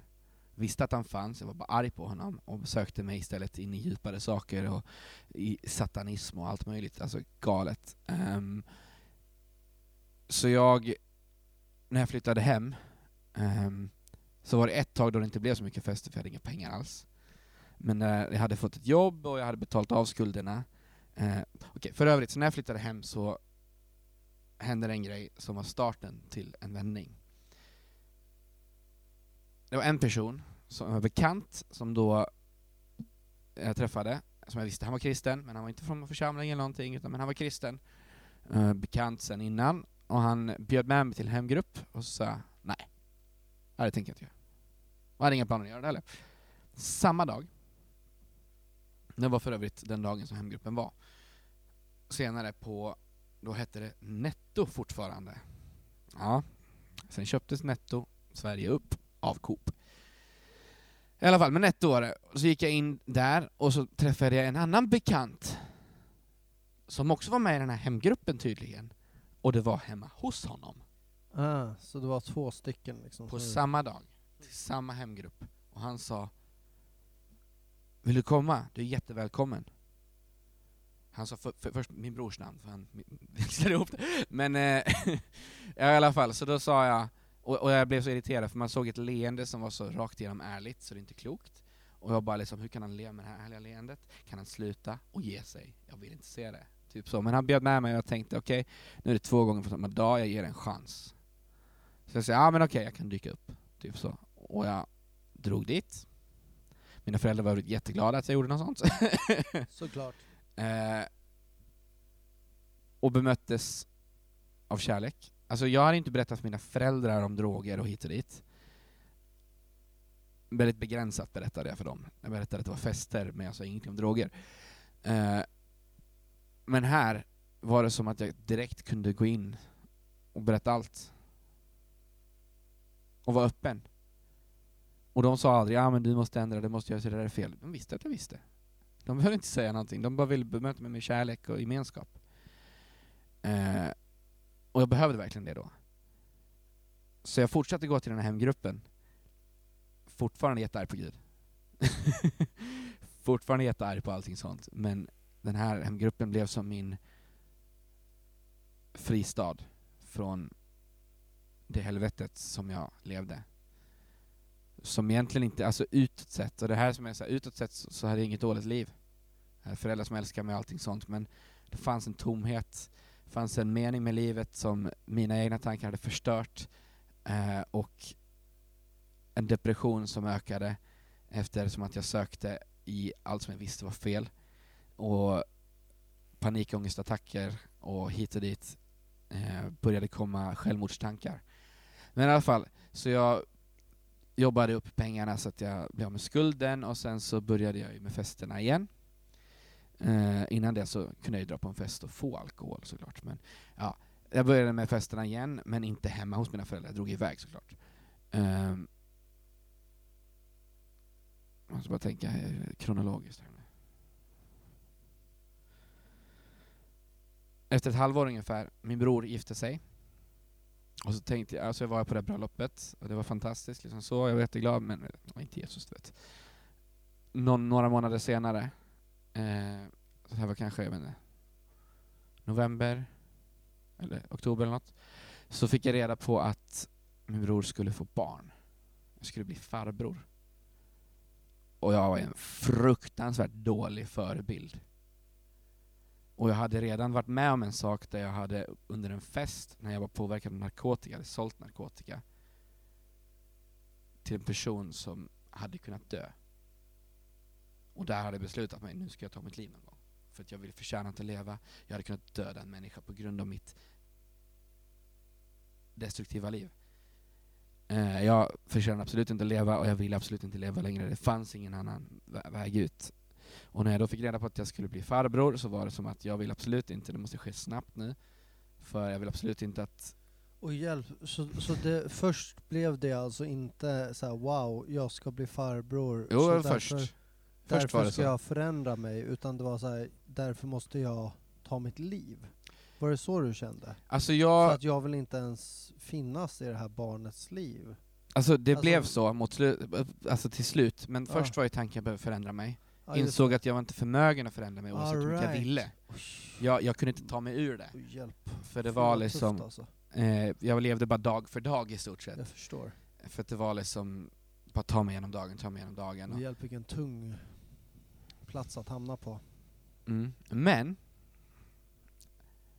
nu kommer vi till det intressanta. Det här gjorde ju så att under en nyårsfest blev jag utslängd. Det var inte det som gjorde det, men jag blev utslängd från en nyårsfest hos en av mina vänner för en helt trivial sak som just i den situationen för just den personen blev så förbannad så han kastade ut mig och jag har inte hört från honom sedan dess. Alltså fortfarande idag. Och det är ganska intressant. Jag har ändå försökt liksom säga, men vad var det som hände? Förlåt om jag gjorde det. Alltså så, men inget svar alls. Jag vet att personen lever och mår dåligt, men ja, i alla fall, jag blev utslängd från en nyårsfest. Fick ringa pappa. Jag var stupfull. Inga droger den gången, men stupfull. Ringde pappa typ klockan 12, halv 1. Det hade inte blivit så sent än. Han hämtade mig där. Och på vägen hem, jag har gråtit liksom innan, jag gråter fortfarande. För blir man utslängd och är full så då gråter man. Man fattar ingenting för att man är så känslosam. Och jag börjar berätta liksom, jag ska bli farbror och jag vill inte leva det här livet. Jag vill inte leva längre för jag ska bli farbror. Jag kan inte vara. Jag börjar berätta det liksom först. Och pappa han bara lyssnar. Han bara okej, vad är det för liv du lever? Som han vill veta liksom, vad är det du menar som är en dålig förebild? Ja, men det här med fester och allting och jag röker och allt sånt här liksom. Okej, är det något mer? Och där börjar jag erkänna om drogerna. Jag börjar erkänna om tankar och alltså allting liksom galet jag gjort i mitt liv. Och jag berättar för pappa. Och han bara lyssnar. Ingen liksom så här, du vet att det är fel eller så, utan möjligtvis att han säger okej, och hur kändes det? Alltså liksom bara ren kärlek. Och jag gråter och berättar, jag är jättefull. Vi kommer hem.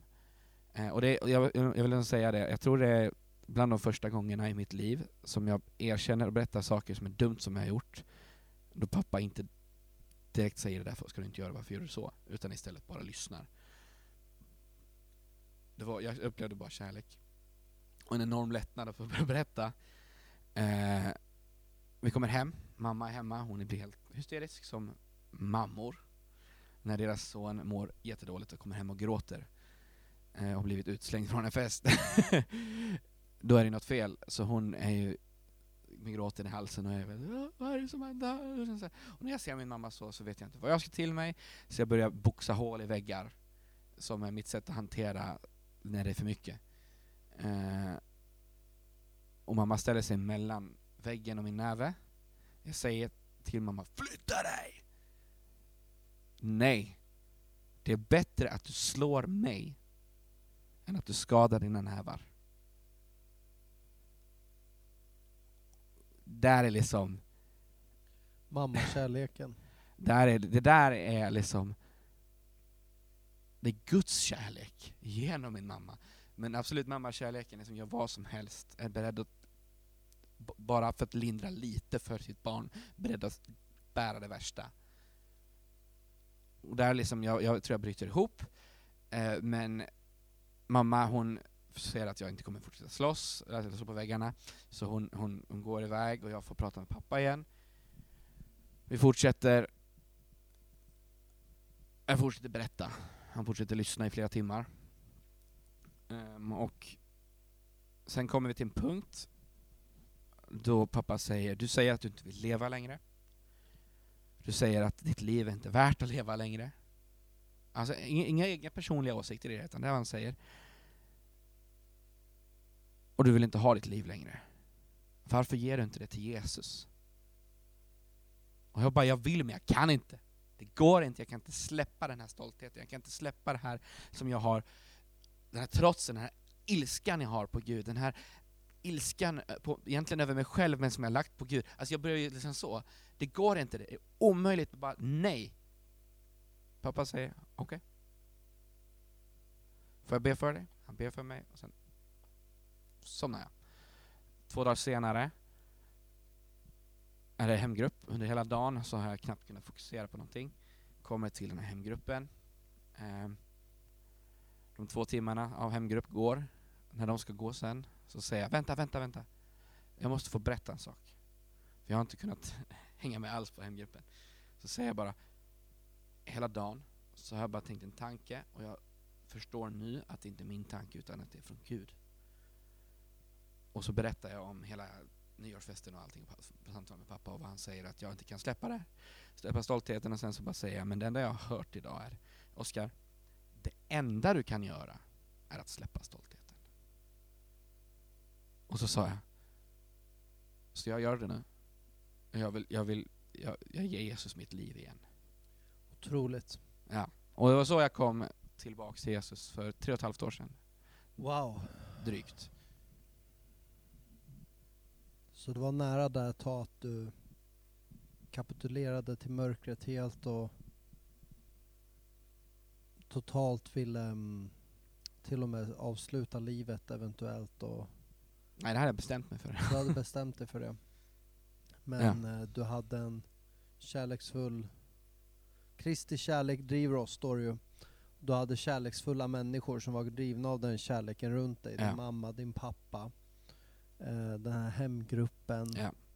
Hur otroligt viktigt det är att vi ger den kärleken till människor som är i behov. Och idag så får du istället leva och betjäna andra människor. Ja. Det är ju helt otroligt vilket vittnesbörd. Och hur såg närmsta halvåret, året ut efter det? Det första jag gjorde var att komma tillbaka till min församling. För mig var det en självklarhet att det var där jag ville vara. Det var liksom, för mig var det så i alla fall. Jag kan inte säga varför alls. Vet inte varför. Men jag tror det ligger någonting. Jag tror att, alltså ska vi vara helt ärlig, så tror jag inte att det är vi som väljer vilken församling vi är i. Utan jag tror att Gud kallar oss till församlingar. Och därför är det inte upp till oss om vi ska lämna heller. Det tror jag verkligen också. Nu när du säger det tror jag verkligen också. Ja. Och därför är det inte upp till oss heller att men nu tycker jag inte som de nu går. Alltså så här. Utan man får gå på den kallelsen Gud har satt. Och jag tror det är väldigt viktigt. Så jag kan inte förklara varför, men nu var ju hela min släkt där, så det kan ju vara ett bidragande faktor, men jag är övertygad om att det var något mer än det. Och började vara där mer och mer. Liksom och fick vara med någon gång i lovsången och lite så här. Liksom började sakta. Men det är väldigt svårt för mig att inte gå all in för någonting. Det är sån jag är. Liksom vad ska jag hålla på så här? Nej, hela vägen in. 100%. Ja. Ingen balans. Balansen. Men jag tror det. Alltså enda sättet att följa Jesus, det är ingen balans. Det säger han själv. Var och en som vill följa mig måste förneka sig själv varje dag, ta sitt kors och följa mig. Alltså, precis. Alltså det beräkna kostnaden pratar han om också. Och vad är kostnaden? Jo, det kostar allt. Det kostar allt. Så enkelt är det. Det är liksom, det kostar allting vi har För annars, om vi inte beräknar och tänker att jag ger allt till dig Jesus, så kommer vi stå där en dag och ge upp Jesus. Och folket kommer skratta åt oss. Ja, men du förstår vad jag menar. Ja, absolut. Och det där är ju den starkaste paradoxen i universum, att den som vill behålla sitt liv ska förlora det. Ja. Men den som ger upp sitt liv för att följa mig, den ska vinna det. Ja. Det är det här Paulus skriver om till korinterna, att vi är fattiga men vi äger allt. Ja.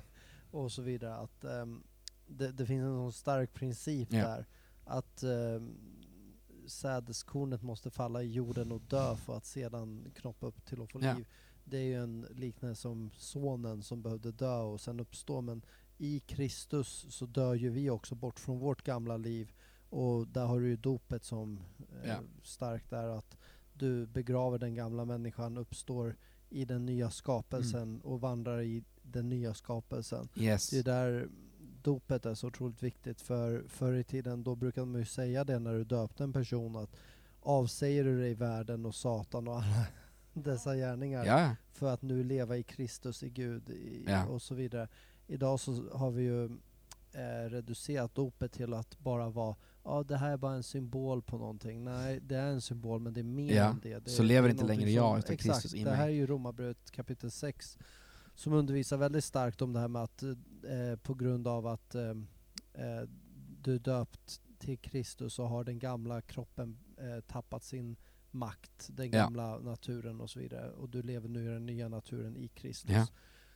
Så det här hände för dig att du började då komma in i församlingen, du började hjälpa till med lovsången lite grann och sådana här saker. Sen har du bara vuxit vidare. Ja, det har vuxit vidare. Vi hade den som då var lovsångsansvarig efter ett tag, att när jag hade varit med i församlingen kanske 1 år drygt. Så men då var inte han här längre. Och lämnade lovsången eller så. Och då stod jag helt plötsligt själv med lovsången i några veckor. Och sen så kom det några och ville vara med. Som jag bara, men kom och hjälp mig. Liksom så. Och så de märkte att utan att någon frågade efter det, så automatiskt bara tog jag ansvaret. Jag såg någonting som behövdes och någonting jag kunde göra. Och liksom tog det. Och sen efter ett tag, efter att jag hade haft liksom gjort det i kanske 1 år eller något sånt, så fick jag en liten anställning som lovsångsansvarig. Hade ett annat jobb. Jag jobbade på en skola som har varit en välsignelse, som jag jobbade fram till somras som elevassistent. Underbart arbete. Men liksom där fick en liten tjänst liksom, och kallades in i det, och de liksom så här, man märkte alltså allt jag ville göra, alla grejer jag såg att jag ville göra, för mig i alla fall, så var det naturligt att göra det via församlingen, eller att prata med församlingen om det, att ha församlingen som mitt hem, min familj. Nu var min familj del av den församlingen, men jag tror att det ligger en hemlighet i det, ett enormt bönarbete. När den här filmen med mig och Nils kom, så var det alltså under hela tiden från filmningen och från första stund, så stod ju vår församling och bad för alltihop. Och jag tror inte det varit möjligt utan det. Till exempel, och mycket uppmuntran, och även nej, det där är inte rätt. Enormt viktigt, för den Gud älskar, den agar han. Alltså för att växa så behöver vi ibland höra stopp. Nu tänker du inte. Och det var ju såklart en process att lägga av gamla vanor som var dumma, som cigaretter och hit och dit. Det var så här dumma vanor att lägga av, och jag tror att det är en process hela sitt liv, att vi pratar om Romarbrevet 12, va? Det står om anpassar inte efter den här världen. Ja, utan låter det förvandlas i sinnets förnyelse. Och det är ju någonting att jag tror att genom den heliga ande så blir så rivs det ner gamla tankemönster och tankebyggnader som är vanor, och sen bygger upp nya som är efter Jesus. Och nya heliga vanor. Exakt. Och där står det också att dåligt sällskap fördärvar goda seder. Ja. Så man måste ju också ha, alltså, så pass glad jag är över vissa vänner jag kände i min unga vuxna år och i min ungdom alltså vi hade så otroligt kul ihop. Men om jag nu skulle leva det här nya livet i Kristus, jag var tvungen att lämna Stockholm. det är 10 år sedan nu. Jag satte mig på en buss och bara flyttade upp till Bollnäs. Jag var tvungen att lämna vissa sammanhang för att kunna kliva in i de nya sederna, de nya vanorna. Och jag tror att det där var någonting som var viktigt för dig också, just det här, när du har levt hela den här festscenen och allting, och bryta totalt med det. Men en sak jag ville fråga dig om också är, för vi har haft, jag har för mig från filmen att du har väl haft väldigt så här mycket av ett, är det metalintresse eller? Ja, jag skulle faktiskt komma till det. Skulle du komma till det? Ja. Kan inte du förklara den för mig? För jag har haft vänner som har varit väldigt metalintresserade. Personligen har jag aldrig gett mig in i den typen av musik. Kan inte du bara tala lite grann om det och vad som var grejen där och hur det är idag och så vidare? Ja, alltså, okej, för nu har det hänt något ända sedan dess. Det här är ganska intressant faktiskt. Så ja, de vännerna jag hade, eller redan som barn, så har jag älskat rock och metal. Liksom det började kanske med Linkin Park och gå tyngre och tyngre, för att jag gillar det här riviga disten och lite liksom. Det talar från en del av känslor. Det är konst, en del av känslor som kanske inte pop kan beskriva på samma vis, för det är en sån desperat bara liksom förtvivlan ofta. Det där känns som att det är ganska många church kids som tycker om det. Ja, det kallas för emo. Det började där faktiskt, men det gjorde det faktiskt i början, emo, för det har med emotional att göra. Till exempel ett jättestort, absolut inte kristet band som heter Bring Me The Horizon. Och ofta är de är såna sökare, om man märker det. De har i sin text så säger han What doesn't kill me makes me wish I was dead. There's a hole in my soul growing deeper and deeper. And then, no, who can save me now? Dive in when I'm down. Alltså letar efter någonting som kan rädda honom från det mörkret. Tomrummet från mörkret.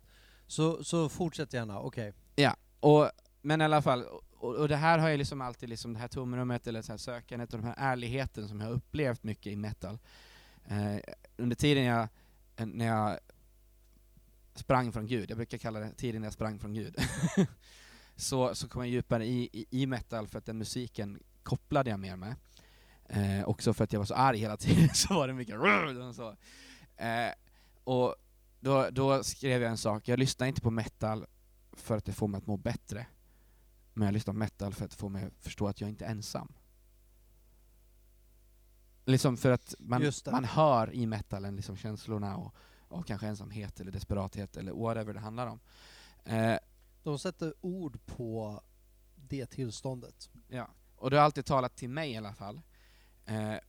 Och det blev tyngre och tyngre. Det var liksom deathcore, death metal liksom, alltså det är liksom där de sjunger om att mörda folk och allt sånt där. Så det är hälsosamt heller. När man kommer in på den nivån, då är det inte längre att söka efter sanningen.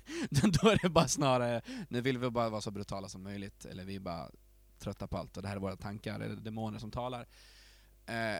För det kan absolut vara väldigt demoniskt i det där också. Men det jag upptäckte när jag kom tillbaks till Jesus var att först så leddes jag från det där. För umgänget jag hade, en vän som jag fortfarande har kontakt med, som ett stort metalhead, jag älskar människan. Men jag kunde inte umgås med honom lika mycket. Och framförallt om jag umgicks med honom själv så var det lätt att jag kom tillbaka till gamla vanor. Och jag älskar människan. Men det gick inte riktigt. Men i övrigt så slutade jag umgås helt och hållet med de här människorna och bara vara i församlingen där till 100%. För det var där jag kunde växa och få den stabiliteten och tryggheten man blir som de man umgås med. Och Gud ledde mig bort från metal under en lång period. Det var faktiskt inte förrän ungefär när filmen kom som jag hade börjat liksom komma tillbaka lite till metal. Och så hade jag predikat en gudstjänst. Och då hade filmen kommit. Han hade släppts. Och så var det lite folk som kom till vår gudstjänst när jag och Nils predikade, för att de hade sett filmen. Och då när jag hade predikat klart så såg jag en person där, och man såg att han var ett riktigt metalhead alltså. Men det var massa kors överallt. Liksom så här bara, wow liksom. Och så kom han fram till mig och så sa han: tjena, jag bara liksom så här, men jag såg filmen att du har lyssnat på mycket metal och sånt. Det gör du fortfarande. Ja, inte jättemycket, men jag har börjat uppleva att Gud liksom vill ta mig tillbaka lite grann till det. Jag ska gå på en Skillet-konsert med ganska lugn metal snart och sånt där. Jo, men Skillet Det var kristna. är inte de troende? Ja. Definitivt, radikala. Vad heter han nu igen? John Cooper. Ja, jo, men det vet jag vem där. Ja, inte absolut. för att jag lyssnar på, men han har man ju ändå sett. Ja, riktigt radikal. Ja. Alltså. Ja. Men det var därför jag kände att jag kunde gå på något så här liksom, så man börjar långsamt, vet. Men han kom och så sa han, ja okej, för jag är leadsångaren i ett kristet metalband, alltså death metalband i Sverige. De heter Pantokrator, by the way. Riktigt tunga. Och så gav han mig 3 skivor och vi fick kontakt och han ville bara uppmuntra mig liksom. Och jag bara wow, underbart. Och så fick jag det liksom, det var som att Gud ville bara säga, men nu är det redo att gå in i metal igen liksom, men på ett rätt sätt. Och jag bara okej, undrar hur det kommer se ut. liksom. Och sen fick jag komma till den här missionsskolan som jag berättade om. Jag mötte fler metalheads, kristna, underbart. Bland annat en grabb från Skottland. Riktigt underbar kille. Han har dreads, han är 18 år, och han är ett metalhead, och han är pastorson. Ja, men alltså det är någonting med typ så här pastorsöner eller så här riktiga så här church kids och metal. Alltså det är någonting där. Det är verkligen, det är jättevanligt. Precis. Nej, men så det är underbart bara liksom hur tillbaks till metal. Men personligen, jag sitter inte och lyssnar på de här banden som är alltså demoniska texter. Utan det jag lyssnar till, jag kan ibland lyssna på typ Bring Me The Horizon, för de har inte de demoniska texterna, utan det är bara desperat. Men för det mesta så finns det en massa metalband med kristna. Kan inte du nämna några då? Du har, alltså nu är inte de aktiva längre, men de är riktigt bra. For Today heter de. Du har, som jag lyssnar på mycket nu, Fit For A King. Ska för övrigt se dem i Skottland i december. Coolt. Det finns Demon Hunter. De är lite större. Ja, men det finns en del. Jag har sagt några stycken här. Jag sa Pantokrator innan. Har Sverige haft, eller Finland som har haft stora metalband? Sverige har en hel del stora metalband. Alltså så här, In Flames är från Sverige. Just det är svenskar. Sabaton, nu är inte de är mer, det är power metal. Ja. Men de är svenskar. Har Dead by April. Just det. Inte jättestora heller.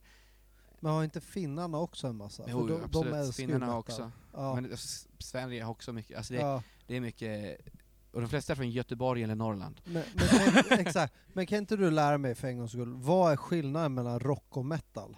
Okej. Så egentligen är ju metal en utveckling av rock. Ja, det är det ändå. För alltså, men rock är ju egentligen från rock and roll. Ja. Och rock är ju inte... det är mycket trummorna det handlar om. För väldigt ofta så har metal alltså mer tryck i trummorna. Mer. Alltså, men även annat. Jag är faktiskt inte expert på det här själv. Men man märker skillnad på metal och rock. Ja, alltså, exakt. Jag är inte trummis. Jag är inte precis, man märker ju den skillnaden. Men så här, när jag pratar med metalfolk, jag är typ så här rädd att försäga mig. För jag vet att så här, när det kommer till ens kultur, då är man väldigt känslig där bara. Det här är inte rock. Alltså, eller det här är inte metal. Eller det här är inte det. Det här är inte det. Men, så det är annorlunda med trummorna och pedaler och hur man alltså, kör. Ofta är som sagt metal, det är mycket mer bas, alltså snabbare bas. Så. Men ofta, alltså mesta musiken är 4/4 fortfarande. Okej. Ja. Men, spännande ändå. Men du borde träffa min kompis Daniel Hörnberg som bor i Jönköping. Han är lite av ett metalhead, tror jag. Finns för övrigt väldigt många subgenrer av metal. Ja. Så som jag pratade om var ju typ då heavy metal, du har melodic metal, du har new metal, du har death metal, du har deathcore, du har gent, du förstår. Det finns hur mycket som helst liksom. Ja. Intressant, så nu får vi se, men är du alltså intresserad av att kanske börja spela i band och så här, eller?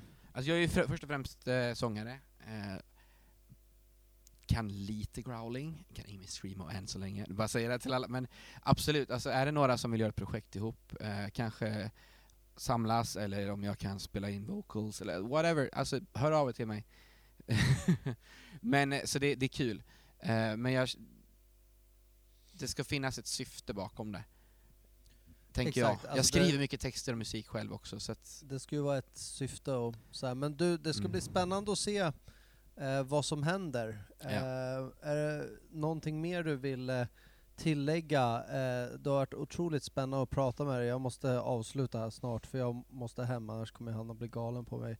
Men är det någonting mer du vill tillägga innan vi avslutar podden? Det har varit ett otroligt spännande samtal att höra om allt det här och så. Jag sa inte det innan när vi pratade om vad jag gör som pastor just nu. Men ett annat viktigt projekt jag gör är att vi har, även om vi inte har medlemmar som är alltså tonåringar i vår församling, så har vi ett arbete varannan fredag ungefär där vi har sent på kvällen häng där vi umgås med tonåringarna, pratar med dem, lär känna dem, spelar spel, har kul, och så avbryter vi kanske 20 minuter, någon delar någonting och sen fortsätter vi. Men fokuset är att bygga relationer med dem. Fokuset är att det ska finnas en plats där de kan vara, där de är trygga. Superbra ju. Ja. Väldigt intressant och kul att bli presenterad för din och Nils resa. Och väldigt roligt att fortsätta följa resan nu och höra lite mer ingående från den. Och kul att ikväll ha fått ses och podda och så här. Och vi kommer nog hitta på mycket spännande saker ihop i framtiden. Så. Ja, och vill ha folk frågor, vad som helst, hör av er till mig. Hur kommer man i kontakt med dig då? Alltså, lättast är nog att skicka ett messenger på Facebook Messenger. Oskar Tryggveson, ni kan hitta mig. Du kommer säkert döpa poddavsnittet i mitt namn. Och skriva. Jag svarar när jag kan. Superbra. Oskar, tusen tack. Tack själv, Samuel.